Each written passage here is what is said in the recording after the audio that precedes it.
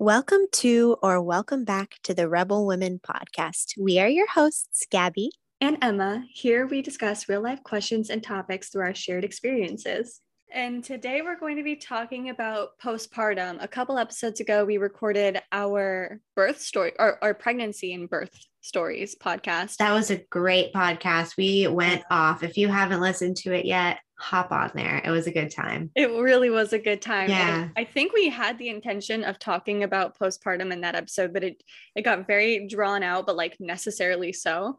So we decided to give postpartum a whole podcast episode of its own, but also because Gabby, you're kind of ending your postpartum journey like right now. Literally. I mean, so AJ is she's 8 months old tomorrow, and oh my gosh, there's a lot of cat love going on right now. Here for you Patreon watchers. I think Spike and Hazel can be arranged marriage. I think so too. Spike and Hazel, that's a hell of a combo. Spazel reminds me of Spazel. Did you ever see Buffy the Vampire Slayer? Yes. Yeah. So it's like Spike and Buffy, but instead of it being like another badass girl name, it's just fucking Hazel, like the witchy vibe. I love it.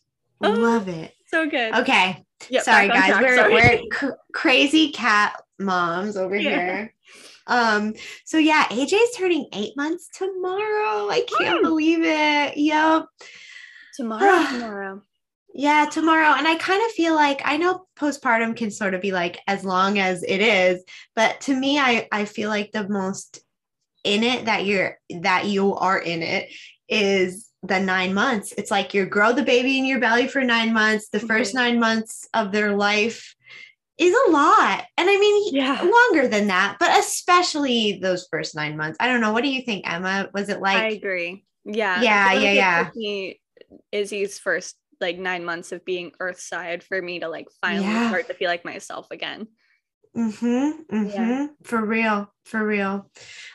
So yeah, I'm like deep in it. And for that extra postpartum ambiance, you guys might hear a little baby crying, a little noises. Tonight is actually the first night that Brandon, my partner, this is the first night I'm not putting AJ to bed.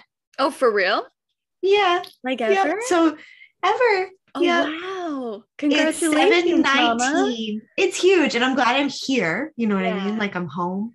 It's not like I'm out. Yeah. I've already like canceled plans or said like no to plans that I got invited to from my neighbor. We were going to go donate blood and then go see a band together. And it was like over bedtime. And I was like, I can't do it. I'm not ready. So yeah, I get it. I totally get it. I would cancel literally anything and everything to be there for bedtime for Izzy. For real. During that time age. At this point, I'm like, absolutely not. I'm out. Bye, babe. I'm tired of bedtimes, man. Fuck bedtimes. They're so hard.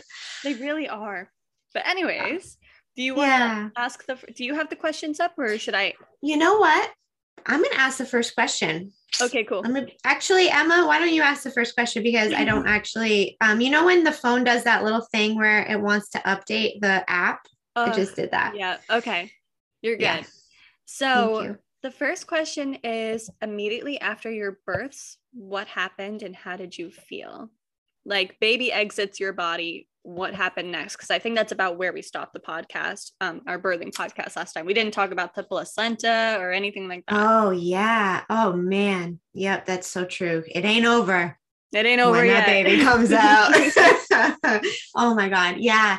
So I'll just talk about my postpartum experience with AJ right now because I'm in it. But when she was born, I mean, like I felt like the strength of 1,000 women before me, like literally she like, I had this amazing power. I can't even explain. Birthed her, pulled her up.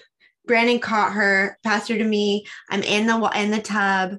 I start bleeding really, really bad. Yeah. So they quickly get me out of the tub. And for those of you who missed the original pregnancy and birth, and birthing episode. Make sure you listen to that one first, because Gabby gave birth at home.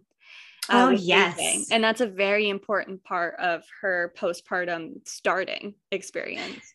Yeah, that's so true. That's so true. Yeah, so at home and in the water. And so I think I started bleeding really bad. I birthed the placenta.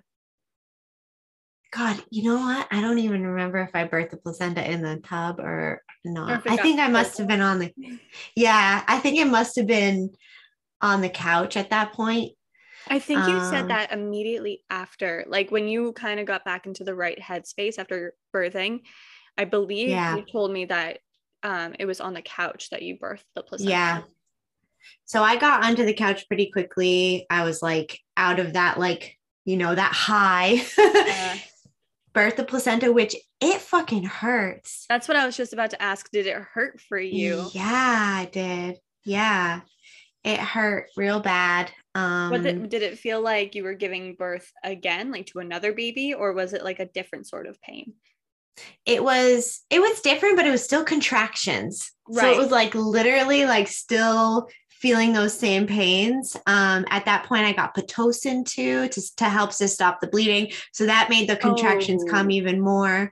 Yeah, it was, you know, so even at home, midwives have Pitocin. So that's good. You know, it's a good tool to have for causing the uterus to contract, to stop bleeding. Yeah, so I was really shaky. I lost a lot of blood. So immediately after, I was kind of a wreck. I kept trying to get up. They wanted me to get up and go pee, and I kept getting all faint and woozy, and things were spinning. And do you know why you lost blood? Did you tear, or was it because of the placenta detaching? Like, do you know what happened there? Honestly, I don't know. And I'm a little bit worried about it for like future babies if we have more, because now with both kids, I have bled like crazy. And this time I was hospitalized. Like, is it going to keep getting worse every time or what, you know? So it's what they explained it to me as is that some uteruses are just like lazy. What? And and like it just doesn't want to contract and doesn't want to stop bleeding. There's got to be a more scientific like reasoning for this, like why some women are more apt to hemorrhage after birth. You know, is there anything you can do proactively to make that not happen? Yeah. So yeah, both kids, tons of bleeding. I didn't tear.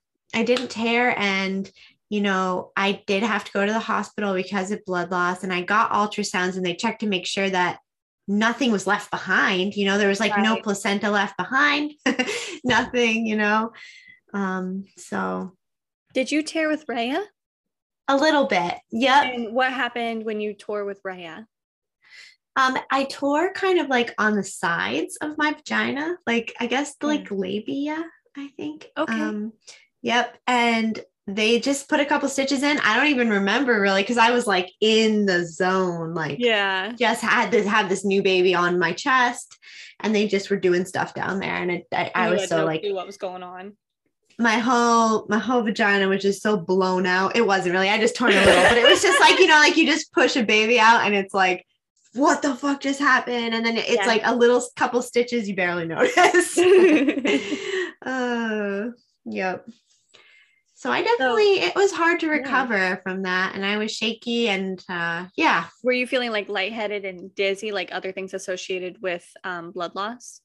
Yeah, I was lightheaded. I was dizzy. I was nauseous. Were you losing consciousness? I think you mentioned that afterwards. Yeah. I was drifting in and out. And they kept trying to be, I guess one thing that really freaked me out was my midwife, Rachel, kept going like, stay with me, Gabby, like, stay with me, focus on my voice, stay with me. And that fucking scared me because I felt fine. I wasn't scared at all about any of it. But then I was like, oh my God, am I dying? In that very moment, like, oh my God. But I think she was just trying to keep me from like passing out, you know what I mean? Because I was sort of in and out. I tried to eat, you know, like Brandon made eggs like immediately after I gave birth. And so like he was brought quick over whipping in the kitchen. He was, you guys know Brandon, he was on it. And so he's like cooking. He tries to give me egg. We put chanterelle mushrooms in it, like that Rachel, actually with Brandon or Rachel, they're a wild mushroom. And I remember this is the only time I've ever had chanterelles that either Brandon picked or Rachel, our midwife, picked. Because around that week of that I gave birth, it was chanterelle season. And so is that really good for after birth? No, I mean, I don't know. It could be. No. It's just the one. It's just the one time I've ever eaten wild mushrooms. Okay. I'm sure they're good. I mean, I'm sure they're good, really good for you. I just didn't know if they had like a special purpose after you've given birth. Like these fucking chanterelle mushrooms is where it's at. Oh my God, that's so funny. But maybe it was like an intuitive thing. Yeah. But yeah, so I tried to drink broth. I tried to drink a bunch of this homemade electrolyte stuff, and just nothing was bringing me back to like, you know, reality, steadiness. Yeah. So at what point did you go to the hospital? How long were you home after AJ was born? Oh. Well, so she was born at 10:20, and I believe we left for the hospital around 1 or 2 p.m. Oh, wow. So you fought hard. I did, because I really didn't want to go. Yeah. I can't blame you on like normal circumstances. If you're striving for a home birth, you're doing it for a reason. You want to be home. Yeah. And not to mention, AJ's a COVID baby. Yep, you don't want to be going to a hospital in the middle of a pandemic, you know. Yeah, for real. Yeah. We tried really hard, but at the end of the day, like I needed fluids, I think, and I needed an iron infusion, and we were hoping that I could just go get the iron infusion, get the IV bag, and come home, but they ended up admitting me. Oh no. So really instead of like a 6-hour ER visit, it was a full-on admission. Yeah. So that was dumb. They gave me a medication to stop the bleeding. Immediately they brought me right into OB, which was great. I didn't have to fuck with the ER. That's but good. So good. Thank God for the small hospital. And my midwife called, she called the OB. Yeah. She's like, hey, I have a client. I'm a home birth midwife. I have a client out here, and she lost a lot of blood. I would like her to come in and get some IV. And the midwife on call goes, is it Gabby? I was like, oh, fucking A. How did she know it was you? It's a small community, and they knew, I think that the people in my community kind of knew that I was having a home birth. Yep. That's crazy. Yeah. Dude, I was kind of like, oh. You got to make sure to bring that up in our small town episode coming up. I will. Yeah. Yep. Wow. That's crazy, man. Yeah. That's kind of drifting into our question number 2 question. So I'm going to bring it back to number 1 for myself. Yeah. Bring her back. Yes. So immediately after my birth, I kind of have a funny little tidbit. I don't know if I mentioned this in the birth one or not, so I'm sorry if I'm repeating myself.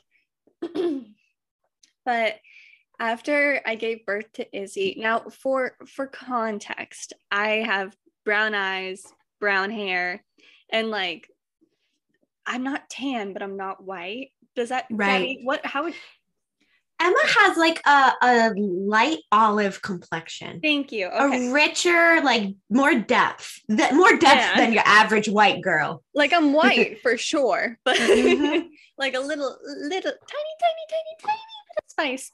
Thanks, Dad. Anyways, and Azalea's father is pale as pale can be, like red beard, blonde hair, blue eyes. And Izzy came out extremely tan with curly black hair. And so this is terrible, but the first thing I thought when I saw her was like, is that my baby? Like, is that like for real? Like for real? And thank God he didn't think that I jumped the fence on him or anything, because he looked at her and immediately noticed that she had his ears. They were just flipped on the other side of her head. So like his left ear was on her right side. He has like this distinct little like point on one of his ears, and he saw that and was like, my baby. Like he didn't even think twice. Thank God for her ears being his. Oh my God. Because otherwise it would have looked really bad. That was drama you did not need. Right. And I was crying so hard that I couldn't even like really look at her. Like I couldn't see. And I just wanted, they like immediately put her on my chest, and they're doing the whole thing with the towel or whatever, where they're rubbing their back to try and get her to cry, because she wasn't crying immediately. And Azalea put up a hell of a fight getting out of me. She really did. She came out sunny side up with the cord wrapped around her neck, and she was trying to come out with her shoulder first. So she was putting up a fucking fight. She wanted to stay in there. And so there was like a moment after they put her on my chest where the room got really quiet because she wasn't crying yet.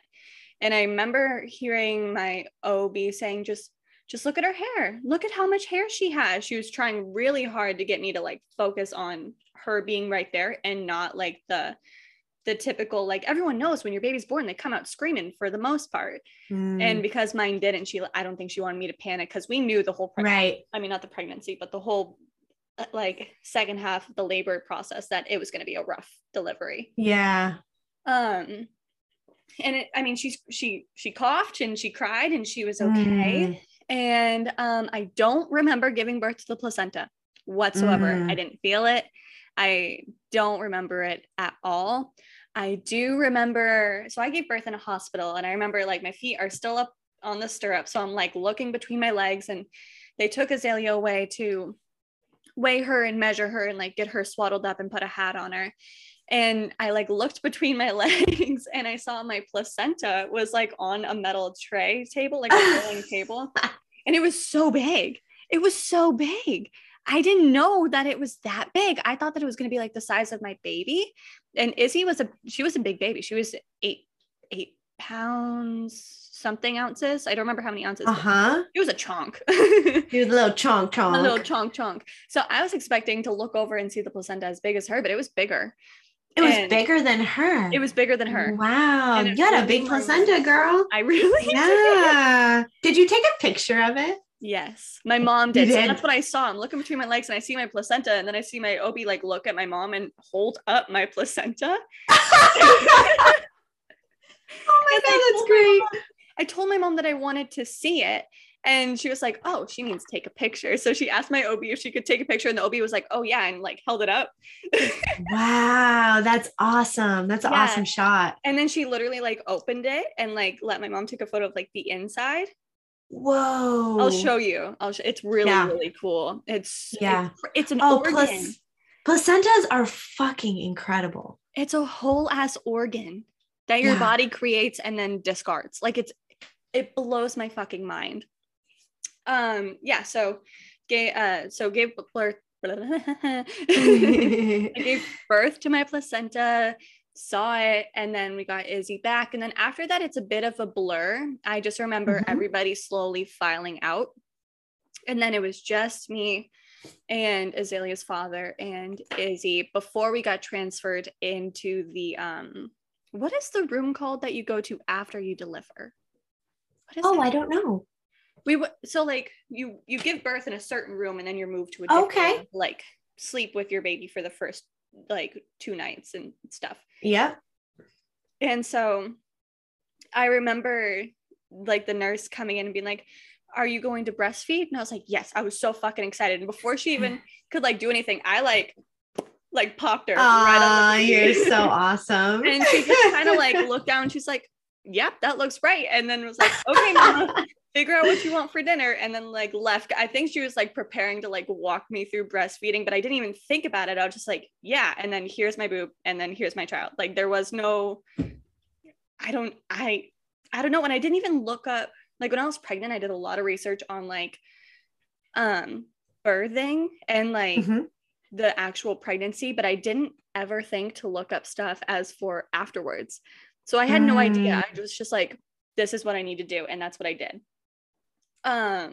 just like a crazy mom intuition. That's awesome. Yeah. And then after that, had my dinner, and it was terrible because it's hospital. And I remember going to our room that we were going to stay in, and I was like, I got up to like go to the bathroom, and I pulled down like my like the diaper they put you in, and I go pee, and I was like bracing for it to hurt so bad with like the little, like, what's the bottle that they give you to like squirt? The Perry bottle? Yeah, so I was like, I got my Perry bottle, like it's gonna hurt, but I'm gonna be okay. You just birthed a child, it's not gonna be bad. And it didn't hurt again. And I was like, what is happening here? Because I heard that the placenta hurt, I heard that peeing afterward hurts. Like, what is going on? I just got really lucky because with Izzy, I didn't tear. Like, I had abrasions, but I didn't tear. And I think it's because she took so long to get out.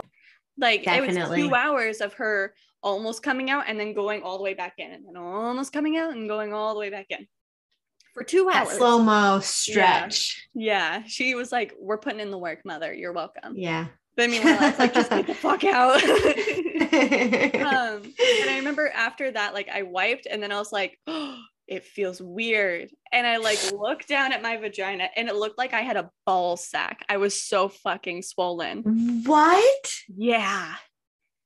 Yeah. Whoa. Like the lips on the side, like both sides. On both sides that attached to your thigh were so swollen that it literally looked like testicles. Wow. And dude, I'm so glad I didn't look. Oh my God. And so like I waddle out, and my poor Izzy's dad, I was like, look, I got balls. I'm like, oh my God. And I was like all bruised and shit. It wasn't cute. I was just like fucking delirious and was like, I've got balls. Check them out. Check them out. And then after that, the only like sort of medical care that I had was some pills for my thyroid, which I brought with me. I think I had hypothyroidism, and some pills for my iron deficiency, and then like Tylenol, and that was about it. And after that, like medically, it was smooth sailing for me. Besides like the nip knobs hurting. Woo. Oof. We'll talk about breastfeeding later, but yeah, like vaginally and like with your stomach and stuff, like I was fine afterwards. It's also, I have a photo literally like then like right after we moved into our room before my mom left. I was like, can you take a photo? I want to see what I look like how much my bump shrank. And it's crazy how fast your body like truly like puts itself back together. Yeah. Or at least my body did. At least my body did. And it's like no shame or whatever if your body didn't do that. But mine personally, and like all of my friends who gave birth around the same time, all of our bodies shrunk down tremendously within a couple hours of giving birth. Yeah. You still look like 6-7 months pregnant, but like, I mean, I looked like I had a couple watermelons stuck in there before. Yeah. Yeah, for real. After seeing it's incredible. Pizza, it makes sense. Oh man.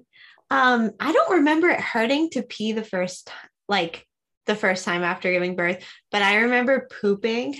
Everyone gets scared about that too. And I was fucking terrified. I don't think I pooped before I left the hospital. I think I lied about that.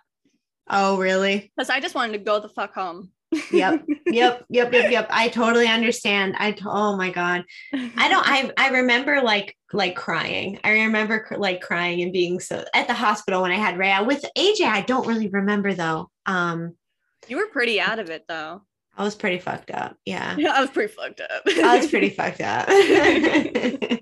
Oh man. Yeah. So with Rhea, you had a lot of bleeding as well, just not as bad as AJ. Yeah. Yep. I had a lot of bleeding as well. And it definitely was handled way different at the hospital. There was way more alarm around it. Like people were like, there was a different energy for sure. And I bet that's really fucking scary, especially for a first time mom. Yeah, it was really scary. And that is one of the biggest differences that struck me between the home birth and the hospital birth was the reaction to something like that. And also, Izzy, AJ also so many little girl names. Did the thing. Can I hear you, Emma? Can you hear me? Something? Okay, good. There you are. For a second, I thought it spazzed out on me, but I think there was just a little lag. Sorry about that. So AJ did that as well, like Izzy with not crying right away.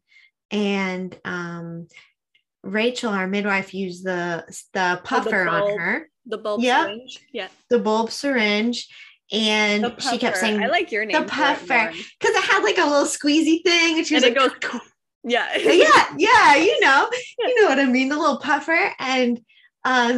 And she was like, talk to your baby. She needs to hear your voice so she can come into her body. Talk to your baby. Talk to your baby. Well, that's a beautiful way to put it. It was so beautiful. So I have a little video even of me just being like, I'm here. I'm right here, AJ. She didn't have a name yet. Oh my God. I was like, I'm here. You're with us. You're safe. Like really, really, I was all delirious, like in the tub, like saying this stuff. And I don't know who took the video. I think my sister did, but I'm like, damn. I'm really about to cry. Sorry. We're a couple emotional bitches. Don't mind us. Especially when it comes to this stuff. Leave me alone. Yeah, right. Stop saying beautiful shit. Oh man, that's beautiful. Like that's really beautiful. Yeah. So things are it's so different with we talked a ton about this in our pregnancy episode, but just the differences between the home birth and the hospital birth, just how things are handled, the energy just around even potentially kind of scary situations. Just yeah. Shall we move on to the next one? I can ask it. Yeah, go off. Yeah. Well, I guess you kind of mentioned this, Emma, but was there anything else you wanted to add about your postpartum medical care? I can go to like the 6-8 month checkup. Yeah. I want to hear all about it. Not 8 month. Wow. No. Week. Sorry. AJ is going to be 8 months. It's supposed to be a 6-week checkup, right? Right. So I had a 6 weeks checkup. And then it got pushed back to 7 weeks. And then it got pushed back to 8 weeks because the hospital I went to was like incredibly busy. Wow. And I don't really know what happened there. And then I think I actually mentioned this in our last one. So I'm so sorry if I'm repeating myself a lot. But I went there with Izzy and it was terrible. I hated it. I wanted to leave as soon as possible. The hospital that I gave birth at and received my care at was an hour away. And so I had to take my 8-week-old newborn all the way an hour. And then we got there like 10 minutes before my appointment. And we were stuck there for an hour and a half before I got seen. Oh. And then I finally got seen and it wasn't even by like the doctor who not gave birth, but like delivered Azalea. And after I got seen by her, she like wrapped it up with like, yeah, your stitches healed great. And I knew for a fact that I didn't get stitches. Because I remember asking like, after I gave birth when I was in that little other room where you kind of like hang out for a while. Yeah. I remember asking like, did I tear? Did I get stitches? Because I don't remember getting stitches. And they're like, it's not on your chart. Do you want me to check? And I was like, yeah. So they checked and there were no stitches. And I was like, okay, good to know. So like literally hours after giving birth, I did not have stitches. And suddenly you're saying my stitches healed great. Like what, bitch? I didn't have any. And I was like, I didn't get stitches. And she was like, oh, well, you look fine. And I was like, okay. Oh my God. Yeah. And I was surprised that there was no like further testing of my thyroid levels or my anemia situation. They were just like, your vagina looks great. Your stitches that actually don't exist are fine. Bye. Oh my God. I felt like completely like cast aside. It was really upsetting. It absolutely. It sounds really upsetting. Yeah, dude. So was that the only, like you had the baby you stayed 2 days, you went home, and then you go back in 6 weeks, and that's it. Yeah, and it ended up being 8 weeks because 8 weeks back. What the fuck? I forgot to mention we ended up staying 2 days at the hospital because Azalea had jaundice. Yep. And I don't think I had mentioned that before. I don't bring it up a lot because I forget it all the time. Mm-hmm. And it was very weird because her bilirubin levels were just a little bit above the mark where they want them to be, which is a tiny bit higher. And they're like, okay, we're going to keep you guys for like the rest of today. We're going to do like the light therapy with her. Yeah. And then she should be fine and you guys should go home. And then they did the light therapy and she like visibly came back like looking better. Yeah. And I was like, oh my God, great. We were so excited to go home. And then they're like, well, because she was a little bit above that mark, even though she's not above that mark anymore, we're going to keep you guys another night. Blah! Yeah. And I was so upset again. I was so upset. I was like, no, like y'all don't like, because I have celiac disease, I can't eat gluten. And like nothing they had at the hospital I could eat. So I checked in at midnight and then spent a whole day laboring, gave birth at 4:14 the next day PM, spent one night and then spent another night and had no food the entire time. Whew. Yep. And I was breastfeeding and like healing, and there's like a little bit of blood loss for me, not Gabby level blood loss. Oh my God. But like oh my God, I was so upset. I was so fucking upset. That's borderline like malpractice. Like I hate to be that bitch, but that's really, really upsetting. And that's why I don't want to do a hospital birth again. Yeah. Like I want to do what Gabby did. I'm scared of the pain. Don't get me fucking wrong. I'm a pain crybaby, but I will take that over that level of medical neglect again. Absolutely. Yeah. Without a doubt. What were you gonna say? I know I'm all just bent out of shape about that. Every time we talk about this, I get really heated about your hospital experience and just especially because like you were in that field for a minute. Yeah. Like that was your passion for a while. Yeah. Yep. Literally. Like, and I care a lot. If you were in my medical staff, what do you think would have happened differently? Like, does that question make sense? Yeah, like if I were a nurse and I was how do you think that should have actually gone? Because that's my only experience. That's the only thing I've ever known. No, they should have made sure that you had food and that you were eating things you could eat and plenty of it. And it was like within my charts, like they knew I had celiac disease.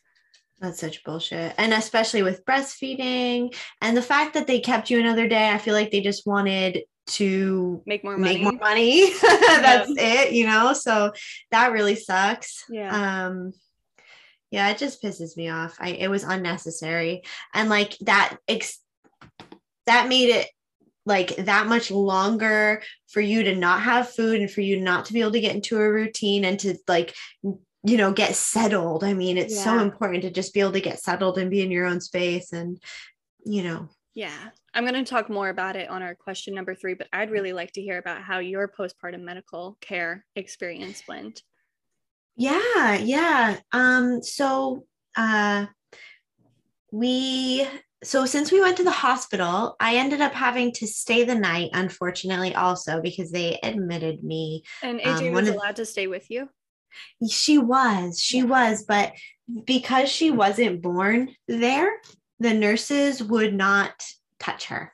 That's good though, right? It's good in a way, but I was there alone. Oh, yes. Because Brandon couldn't stay with me, he could have stayed with me, but we didn't have anybody for Rhea. Yeah. So there was like, that was not an option. And then, so he started saying like, I'm going to go get Rhea. Like he asked the doctor, like, can Rhea and I both stay in the hospital? And I was like, no, Brandon, we don't need Rhea here too. Like this, but so instead I was alone that whole time and all night. My very first night, AJ's very first night of life, she cried all night and I was all alone and also didn't eat well because I was not where I wanted to be. And they like, it's crappy hospital food, and So that first night was really rough. One of the medicines they had given me to stop the bleeding gave me severe shakes. So I was like shaking uncontrollably. It definitely helps stop the bleeding. But they said like it might give you flu-like symptoms, and it definitely did, including a fever. But they said that's the reason they kept me, is because I had a fever. They're like, you might have an infection. And I was like, well, you guys just told me that I might have flu-like symptoms. Isn't a fever a flu-like symptom? Like, come on, man. So instead, I'm there. Really trying to like cover their asses there. They were really trying to cover their asses. And at one point, somebody kept taking one of the night nurse, or one of the nurses was taking my temperature with this one thermometer. It was reading really high temps. And then she used another one for some reason, and it was normal. So I also think there was a situation of a funky thermometer too. Honestly, yeah. And so I think Brandon would be able to retell that better than me, but like there was something going on. Like I did not need to stay that extra day over there. Yeah. So that was hard, but I did end up getting a lot of fluids, and I got the iron infusion, which is what I went for. And what was the iron infusion like? Because I did the same thing with my anemia, and I want to know how yours went. Well, to me, it pretty much just felt like being strapped up to, because I had the IV going the whole time I was there anyway. Where was your IV? It was in my hand. Yep, mine was in my hand. It was in your hand? Yep. I also was in pain from that for like days after. Yes. Okay. That's what I'm looking for. Okay. Do you think that has to do with the iron? Well, okay. So when I went to Bangor when I was pregnant and did my iron infusions there, they did it in this part of my arm, like your upper forearm, almost where your like elbow is. They did it. I don't know if it went into like the elbow crook or not. I don't quite remember, but I know it was here. Yeah. And I mean, like the needle stung a little and it felt really warm and like weird, but it wasn't uncomfortable. I wasn't in pain. And then I went to my local hospital that I was not giving birth at or anything. Gabby knows what I'm talking about. I'm not going to say it because I fucking hate this hospital. And they put it in my hand, and I still have a fucked up vein from that. They instantly put it in, and it hurt. It hurt so bad. My hand hurt for about a week and a half afterwards. And I was like, I'm not going back there again. No, fuck that shit. I'll drive all the way to Bangor. I don't care. Like it fucked my shit up. I was black and blue, and like you can't see it on the camera monitor. Next time we're in person, I can literally show you. There's like a visible dent. Like my vein is here, a giant dent here. And then my vein continues like up my hand and into my arm. And it burned. Did yours burn? It burnt. Yep. I remember that. Yeah. That really threw me for a loop. I was like, what the hell? The pain for days after. I'm like, out of everything else I could be feeling right now, I just had a baby and my fucking hand hurts. You're right. My hand hurts. Yeah. And then as far as medical care, I got to go home. It was great. And then with the midwives, they come at day 3, day 6. Yep. Wow. Yeah. So they come kind of right off the bat, it's one day, 3 days, and then they wait a week, and then 2 weeks, and then 2 more weeks. And then the last appointment is an 8-week appointment. And when you met with your midwives each of those times, were they catering to you and AJ, or was it mainly AJ or mainly you? It was both of us. Yeah. Yep. It was both of us. And, a 2-for-1 deal. Yeah, exactly. They were helping me with breastfeeding, and they were, they did her weights, and there was some like medical stuff, like the heel prick that she needed to do for the testing. And, what else did we do medical for? Oh, I don't even remember now. Eye drops? She didn't get the eye drops. Nope, we chose not to do that. Yep. But we did do vitamin K, and that was a drop. Yep, that was a dropper. And we had to like fill out her birth certificate and stuff with our midwife. So yeah, she did a lot of stuff like that with us for AJ. And then for me, just all the general health stuff. I honestly don't think anybody ever looked at my vagina again. Like, well, you didn't get stitches, so there wasn't. I didn't get stitches. Nope, nobody. And no, like, worried about it, discharge or anything like that. No, yeah. I did bleed for a long time. They definitely pressed on my uterus a bunch. Oh my God, yeah, I totally forgot about that part. Yeah. Yep. Okay, yep, you keep going. Yeah. So yeah, they pressed every time they came, they would press on my uterus, and Can you explain to the listeners who probably haven't had a child why they're pressing on your lower stomach? Well, they're pressing to make sure that it's like gone back down to size. Right. So like after you give birth, like Gabby mentioned earlier, you still have to give birth to your placenta. So your uterus is still contracting, like you're giving birth, like when you're still actively in labor, your uterus is contracting and it's pushing that placenta out.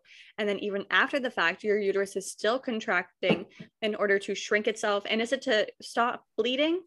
Perhaps? Yeah. Yep. Okay. Yeah. Yeah. So it's not comfortable. It's a painful feeling. Yeah. So it was lots of nice visits. One of the home, and they're all home visits too with the midwives. I didn't have to go anywhere, which was incredible.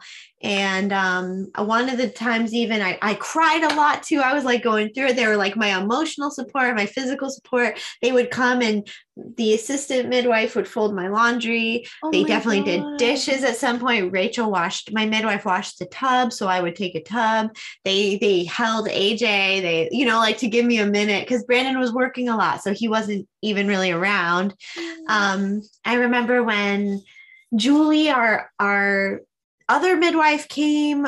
She gave me, I was having a lot of anxiety. I was having those intrusive thoughts really bad and just crazy anxiety. And she gave me these things called ear seeds. They're like a acupressure, but they're these little copper beads that are in this little tiny round band-aid, and she put them on all these pressure points on my ear. Ooh. I have a bunch of them still. I'll have to like take a picture for the Instagram story or something, but you look cool with them on, like all blinged out, and yeah, it's like some kind of acupuncture technique. That's really cool. It was cool, but yeah, so they like totally addressed the whole picture. Did that help with was the ear stuff for your intrusive thoughts and anxiety? It was. And I mean, hard telling if it helped. You know what I mean? Because I was kind of a wreck. Yeah. I was kind of a wreck. I don't think anything was really helping. Yeah. I feel you, girl. But, it's hard. It's hard. The last appointment I got a closing of the bones ceremony from my midwife. It was really beautiful. I think it's a Native American ceremony. I can research this and put more information like on the Patreon, but basically what I received was I laid on the floor on a few blankets, so it was nice and squishy, and Rachel took this really thick woven scarf and she kind of like wove me up in it, and each and like moved it sort of up my body or down my body. I kind of drifted in and out through the whole thing because also I was exhausted. Yeah, and like, so I was like, I was taking a nap. I was having a really peaceful nap, but every part of my body they would get to, they would like squeeze, like gently, like squeeze tighten really it. Nice. It was so nice, and kind of like rock it a little bit. And they'd sing, and Rachel would sing a chant. She sang like a bunch of different songs in different languages, and just, she's pretty incredible, man. I don't know. She's deep. But it's to like close you back up, like you're like energetically, spiritually, physically too, because it's like a nice tight hug, And like when you are pregnant, your abdominal muscles separate, your hip bones widen. So like you're very literally like helping add pressure to those areas to help close them, whether physically or metaphorically. I'm sure it does add some sort of comfort and relief. Yeah, it felt so good. Speaking of that, did you use a belly band after you gave birth? No. No, not at all. I was trying to think. I don't think I was ever told to either. Yeah. No, I don't. I've heard of women using it if they have had a C-section. Yeah. But not for natural birth. Yeah. Yeah. I bought one. Well, I bought one this time because I was interested in it. I was like, "Ooh, maybe it'll make everything like it'll give me that feeling that like held together, like everything that like squeezed feeling that you really want after you have a baby." But it was not comfortable. It was extremely uncomfortable, and I ended up never wearing it. So, do you know what the purpose of it is? Well, I think like one purpose would be to help your waist go back. Yeah. Like kind of I always thought that it was for like the societal physical standards, so I didn't give it more cosmetic. Yeah, more cosmetic for sure. Yeah. Do you think it helps with diastasis recti? Is that definitely? Yeah, definitely. So when your abdominal muscles completely separate when you're pregnant is what Emma's referring to, and that is like that is something that I think takes a lot of work to recover from. And that doesn't happen to every woman, right? Right. Okay. Because I remember after I gave birth, I didn't feel like I could feel a space in between my abs, but I still felt like I was together. I never felt like my parts were separated. And I think that probably has a lot to do with why I probably shrunk down so quickly after I gave birth, because my muscles, they never really separated all that far, or at least it didn't feel like it. Right. I don't really know what was going on in there. I wasn't like cut open. No x-rays or anything. I don't fucking know. Yeah. I feel like I had something else I wanted to add. For medical experience, I forgot to mention the pressing on the abdomen while I was at the hospital on my uterus.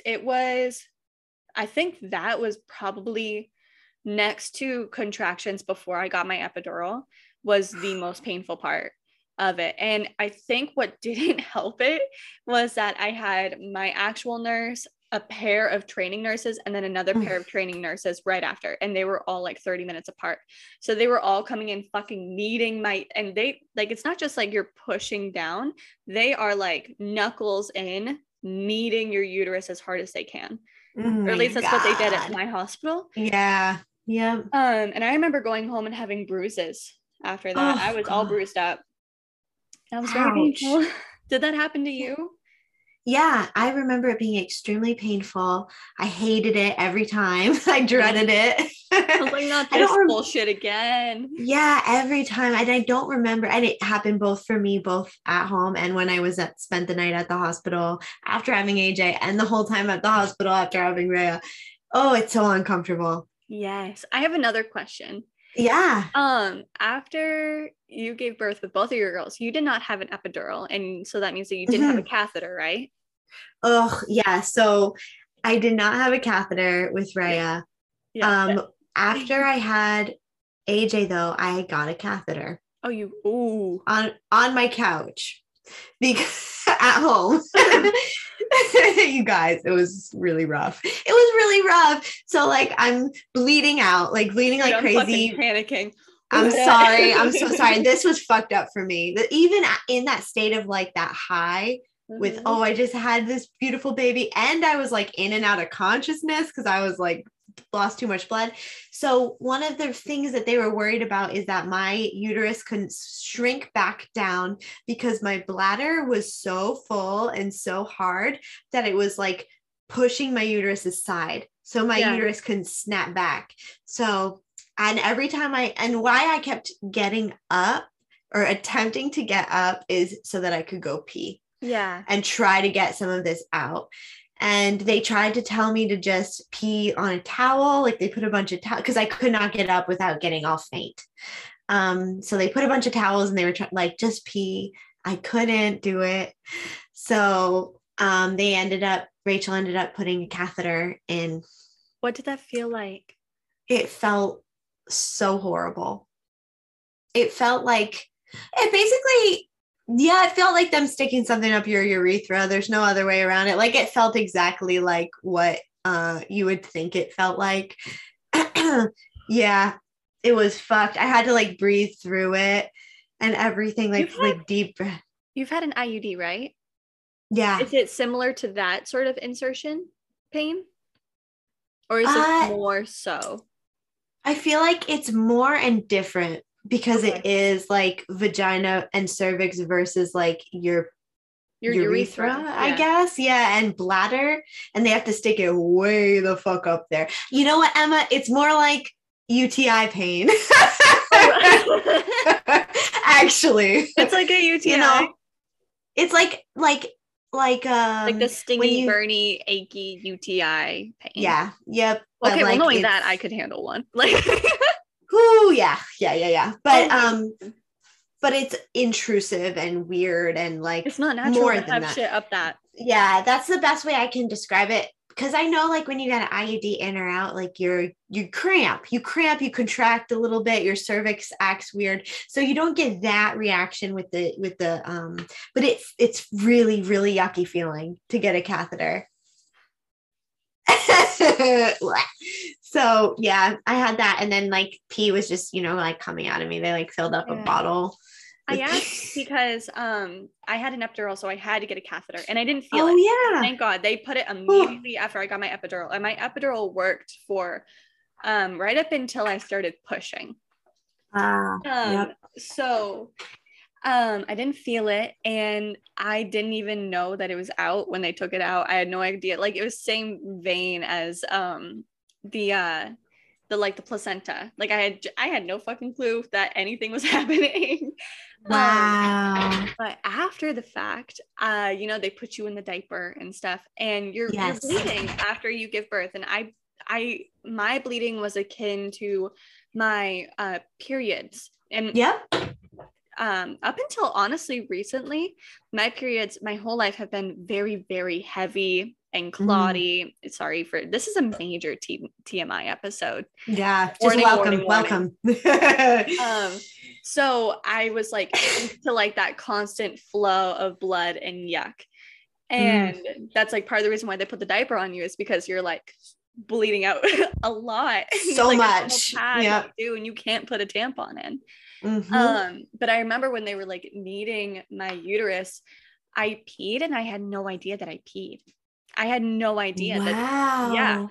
And so I got up, and I was like, what the fuck is running down like my legs? And I realized that I had like filled up the diaper because I peed and had no fucking clue. And so I was like, well, that's weird. And then even after I left the hospital, so that happened every single time they needed me. Even like regardless of how much fluid I drank, I was constantly peeing because they were constantly pushing on my bladder. Wow. And after having a catheter and an epidural, I didn't have a lot of control of that situation. Interesting. And I remember after we left the hospital, like the first time we went out in public with Azalea, it was me, Izzy, her father, and my mom. We were walking around, I think it was like a Dollar Tree or whatever. I don't remember what we were there for. And I remember peeing my pants, but I thought I was bleeding again. Like I just was constantly like peeing my pants and had no idea. It was so weird. I wonder if it like not to that extent. I can't jump on a trampoline. I can't. But that's the only time I've ever had a problem. I did not have any accidents when I was pregnant, and I did not have any accidents after the 2-week mark of giving birth. After that, I was fine, and ever since then, I can jump on a trampoline now. I'm fine. I can laugh. I can sneeze. I can cough, and I'm not gonna pee. But like during that period, it was just like everything's coming out. You have no control. I wonder if your urethra got like numbed. You know what I mean? It must have. That's the only thing that I can think of is just like, and maybe that's why it didn't hurt when I peed after. Yeah. I just couldn't feel it.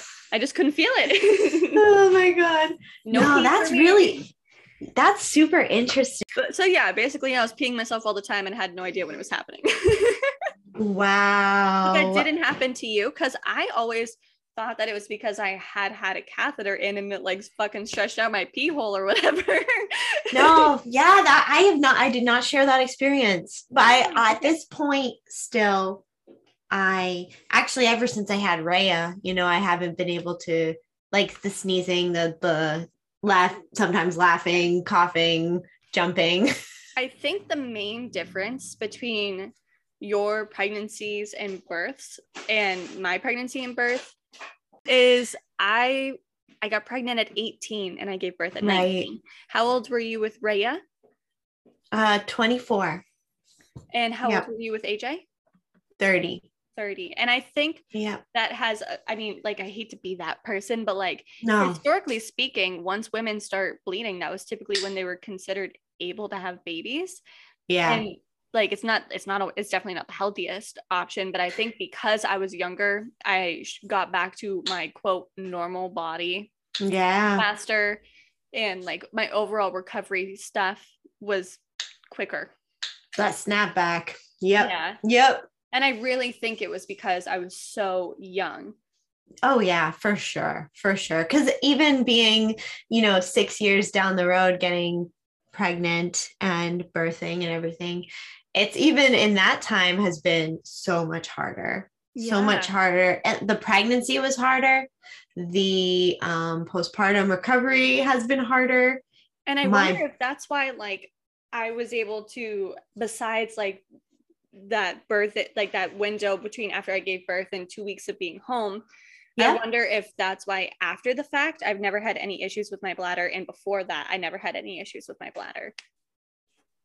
I don't know. I don't know if that's an age thing or not. I bet I believe it. I think you're onto something there for sure. Yeah. And after that, it's made me want to have more kids younger, like just sooner than later. Yeah. Because I feel like I reaped a lot of benefits from that. Yeah, for real. And then also like the level of exhaustion once you have when you have a kid and then you get pregnant and have another kid.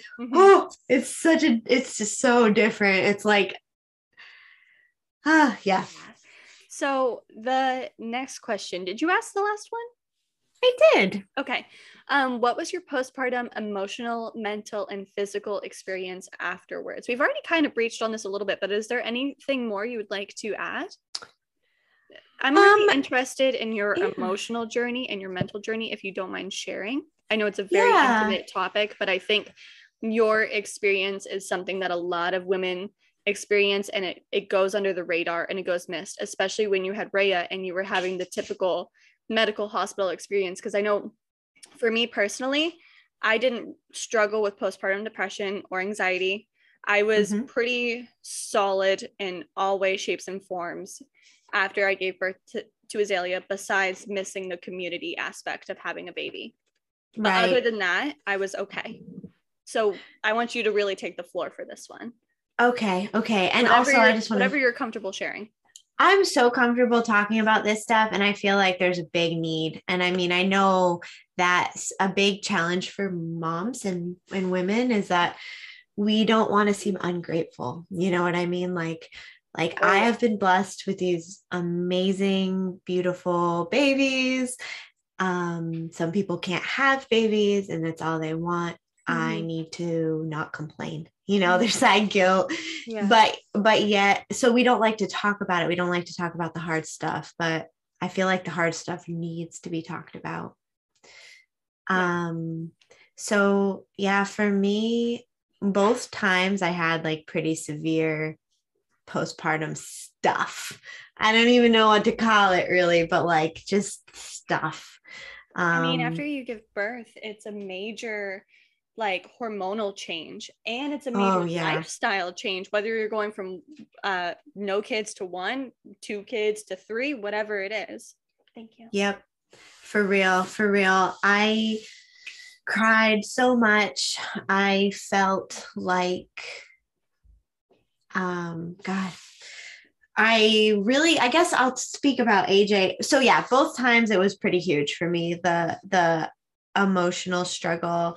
But this time, something that's really been rough for me was like these intrusive thoughts that happened. There was I don't feel like people really talk about intrusive thoughts. Oh man. Yeah. And apparently it's really common. It's something that honestly happens to me all the time, not just postpartum. Yeah. It really sucks. I've struggled with them my whole life. So when I added a baby to the mix and that sort of intrusive thoughts started occurring, I didn't think of it as postpartum anything. It's just like, this is just how my brain operates. And we're just adding another thing to the list. Like, Yeah, it was the same for me with that. Like, there was nothing new there, but the degree at which the effect it had on me, to the point where it was like borderline crippling. Yeah. Like, I couldn't walk down the stairs holding her without like seeing myself dropping my baby down the stairs, like Yeah. seeing it and like being like, like gripping her so tight and being like, you're not going to drop her. You're not going to drop her. You're not going to drop her, you Girl. know? I have gone Every, down the stairs holding Izzy on my butt. I have butt scooted down the stairs because of that oh, fear. yeah, Yeah. so real. It's so real. Like every time getting in the car, just seeing these Oof. things Car is flash the before my worst. eyes. Car is the worst. Then there was one night where Rhea was roughhousing. She somehow managed to fall off a footstool onto AJ. Oh, They AJ was like 4 days old. oh no. I was changing AJ's diaper on the floor. And so I was right there. I Yeah. was right there. She kind of rolled onto her. It kind of happened really fast, so I couldn't really see where she landed on AJ's body. Yeah. So I panicked and I was like, oh my God, she hit her head. She landed on her head. We got to go to the hospital. Just like, That's I ended scary. up, it was so scary. And I kept it cool with Rhea. I like breathed through it and just was like, it's okay. Everything's okay. It was an accident. But as soon as Brandon got Rhea away, like walked her away and got her doing something else, I was a wreck. I was on the floor, like shaking, crying. I could not pull myself together. I spiraled so hard. I just kept saying, like, she's gonna die. She's gonna die. Like, yeah, Rhea's never gonna forgive herself because she fell on the baby and then the baby died. Like, ooh, like, oh my God, I was so, and I could tell Brandon was worried. He like didn't really quite know what to do with me. I went really bad, really dark, real quick. Yeah. Like, and it took me hours to come out of it. Yeah. Yeah, like fucking fetal position hysterics kind of level. Mm-hmm. So that was like maybe one of the worst early postpartum moments that I had. Yeah. But the thoughts did your midwife have anything helpful to say or any like tactics to help with your intrusive thoughts? well, that's when the ear seeds came to be. The ear I had told the ear seeds. I'm so sorry that yeah, it's so weird. Me every time. This is a Yeah. very serious topic, but also no. It's cool. It's cool. Yeah, that's when the ear seeds came to be, and they just really listened, Yeah. I know with Rachel was away at that point. So I talked to her on the phone about it. And at this point, because my midwife had to go on a trip in my early postpartum time, I was seeing, I was talking to Rachel on the phone a bunch, but I was seeing another midwife. That midwife was super practical about it and was like, here are these seeds. You can press these beads. You can press on them. It like hits acupuncture points. Like, Yeah. She had some other sort of practical things. She reassured me that the thing I was going through was normal. She let me just talk and cry and work it out. Rachel on the phone. Incredible. It was so incredible. They're so good, man. Midwives are. And Rachel had kind of a different approach with things. She was not afraid to go there, like with death. Rachel's never been afraid to go there throughout your entire pregnancy and birth and stuff. She's very rooted in the real possibilities. Yes. Which can be a good and Emma knows. Yep. I struggled with this a lot because I'm somebody who's like, make it nice. I just want it to be nice. I don't want to have to think about hard things. And I think Rachel would be a really good midwife for someone like me. Like, I need all the knowledge. Like, if this is somewhere that we can go, I need to know how, when, what, where, why. Yeah. Yep, exactly. And just to like mentally be prepared. And, Rachel was like on the phone after that happened. She's like, days are never guaranteed, even with our kids, it's if something happened, it would be nobody's fault, but the baby's journey is just done and they weren't meant to be here, you know, for very long. But she said it way more eloquently than that. Yeah. That stuff is really hard for me to hear and deal with and experience. Yeah. But no one wants to think at the same time. Yeah, I don't even want to think about it, but I think it's really important because it is a reality. Yeah. So yeah, that also just kind of feeling alone, really, really alone, Yes. really, really isolated. And this has lasted now all these months, honestly. Yeah. You know, Emma showed up on my doorstep to fold laundry and hang out with me one day this summer. And I knew that you were going to say no because I'd offered my help before. And you're like, no, I'm fine. No, I'm fine. I'm like, I know this bitch is not fine. Like, I'm going to show up. Yep. And I had this whole plan to like slide a note under her door. Like, I won't come in if you don't want me to come in, but I am here and I really just want to fold your laundry. Just please let me fold your laundry. Like, oh God. It was those stupid things like the laundry just piling up. But it's those little things that really tear you apart. For real. Oh my God, Spike. I'm so glad he's in the camera. He's really cute. We have our so cute animals. Mine is right here. You can't see her. Oh my God. But she's right here. They're so great. She's right here. Oh, there she is. My little Hazel, my unbuttoned pants. It's real life, ladies and gentlemen. Dude, we had those Porcanitas tacos that Dylan made for you. Yeah. So I ate my heart out. I'm glad you had a good dinner. I'm so glad. And that is a hugely important part of postpartum. Also, eating.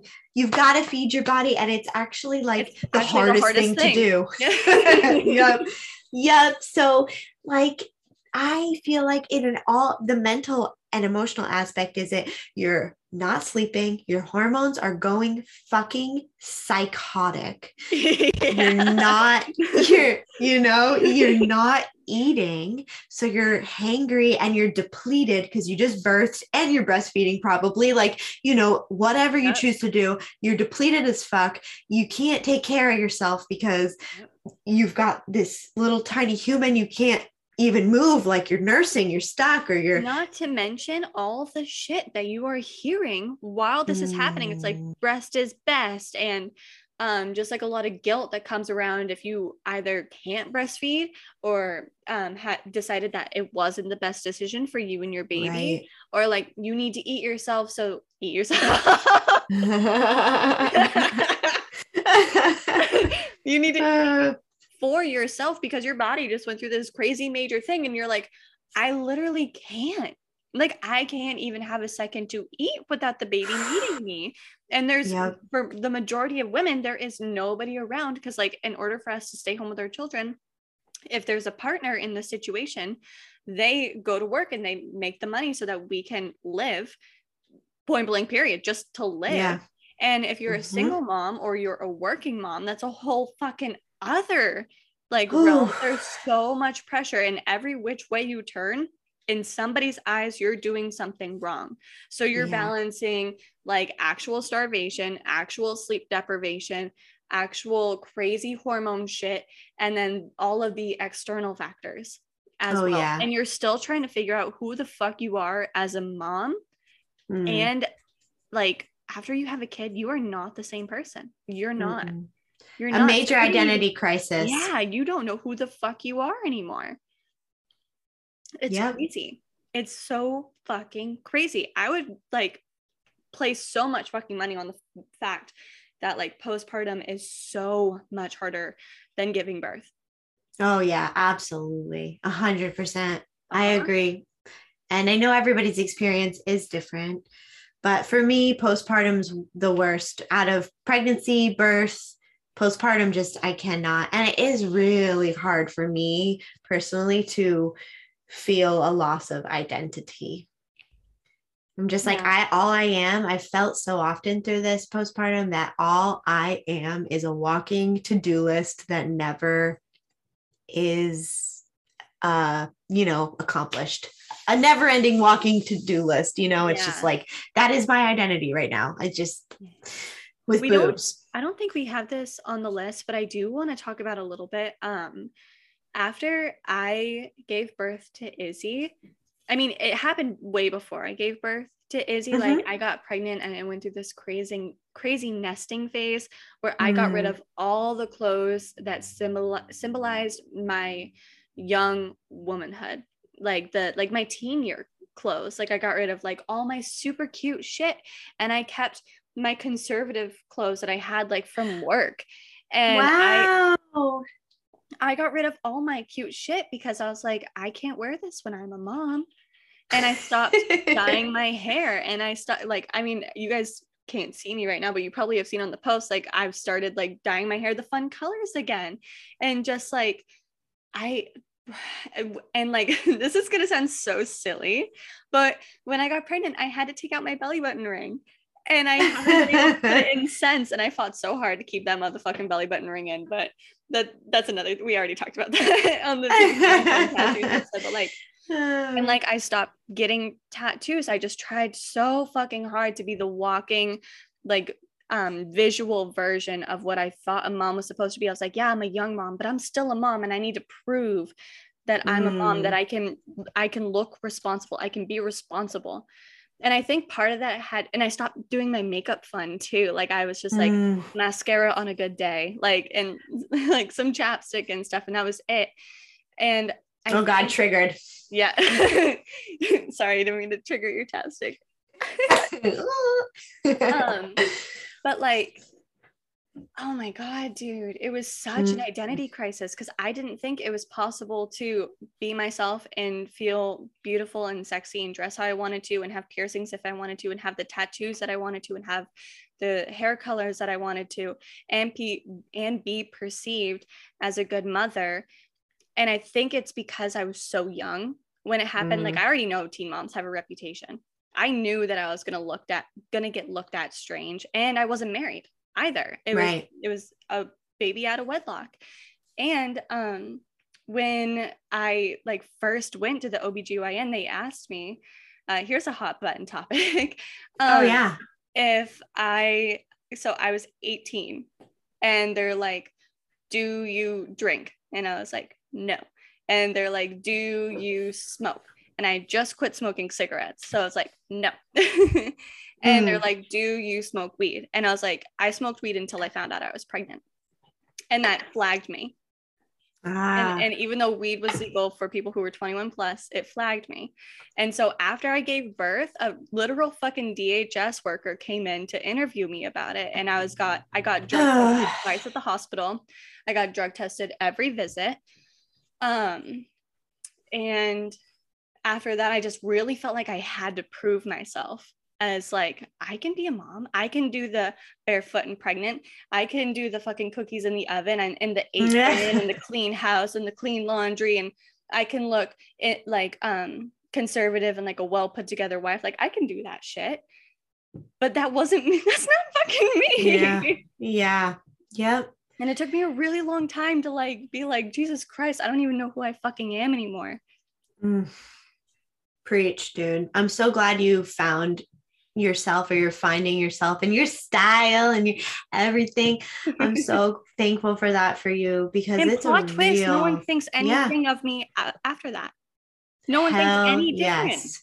And it didn't fucking register. People see me being a good mom, and they don't see the fact that I'm wearing shorts that's appropriate for like my age and my fuck that. No, they don't see that I'm wearing like short shorts. They don't see that I'm wearing a crop top. They see me playing with my daughter and being a good mom. They don't give a fuck if my shorts are down to my knees. Yeah. No. Thank God, right? Yeah.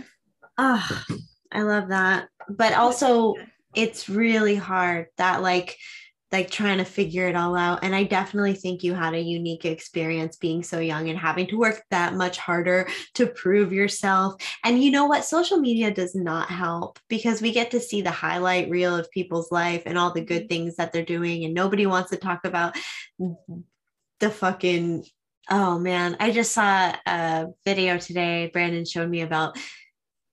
It was like your house. People say, how do you keep your house so clean if you have ADHD? And then she pans over to this room just full of shit. And it was called the Doom Room.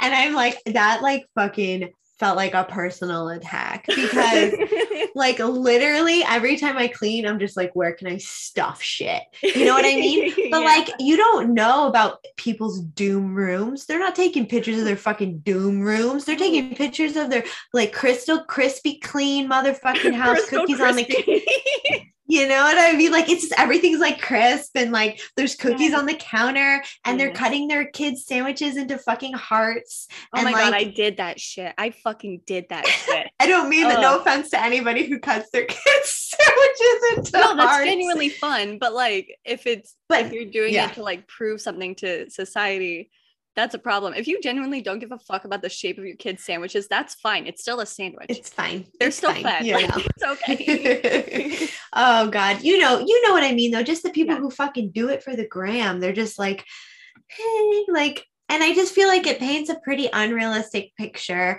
Yeah. So then when you're in the fucking throes of it, you're like, why can't I do this? Why can't I keep it together? Why do I feel like I'm drowning? Standard. Literally impossible. Yes.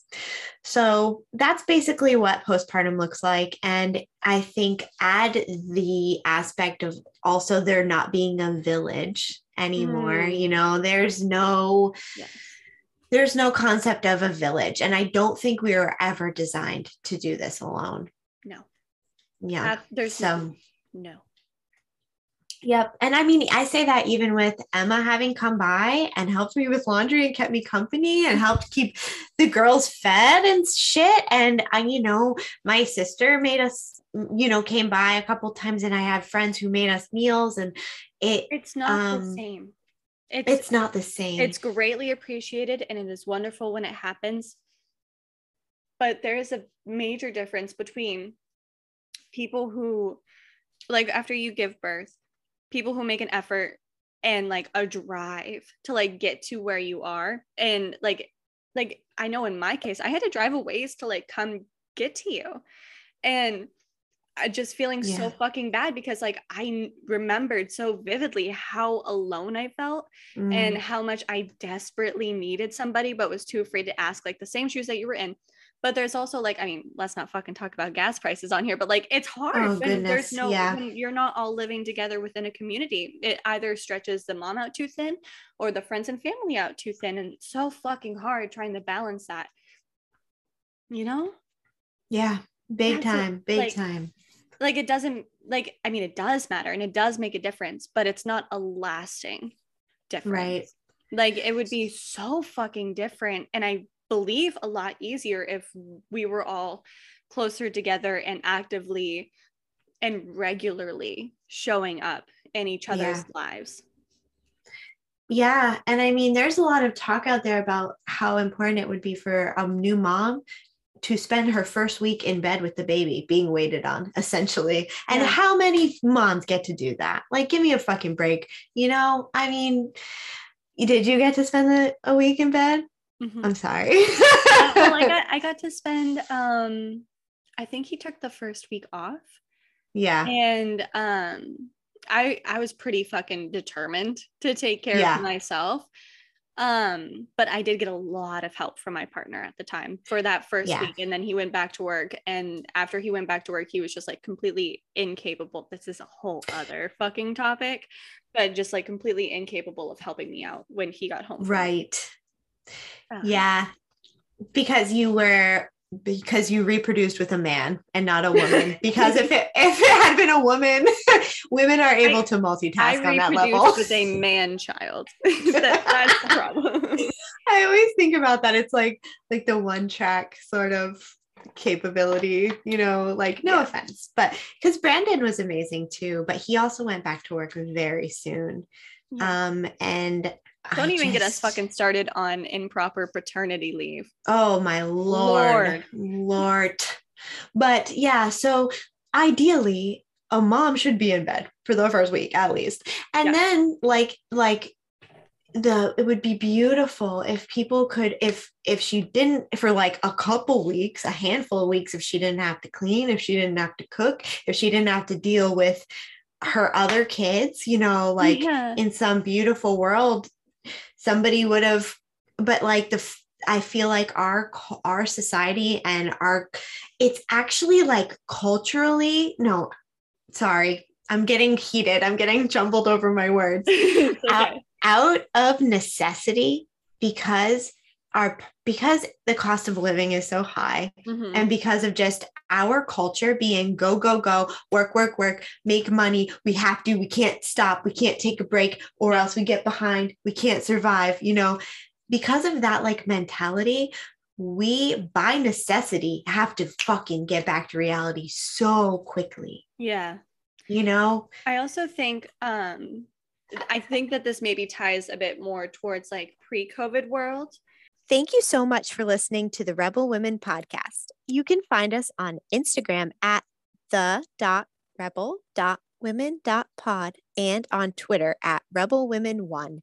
We would love to hear from you via DMs, or you can email us at rebelwomenpod@gmail.com. If you'd like to further support us, please rate and review us on whatever listening platform you use. We also have a Patreon linked in the description of each podcast episode where we have tons of bonus content for you, all in hopes to raise enough funds for us to better our recording equipment to make this podcast even better. And as always, we're here for you.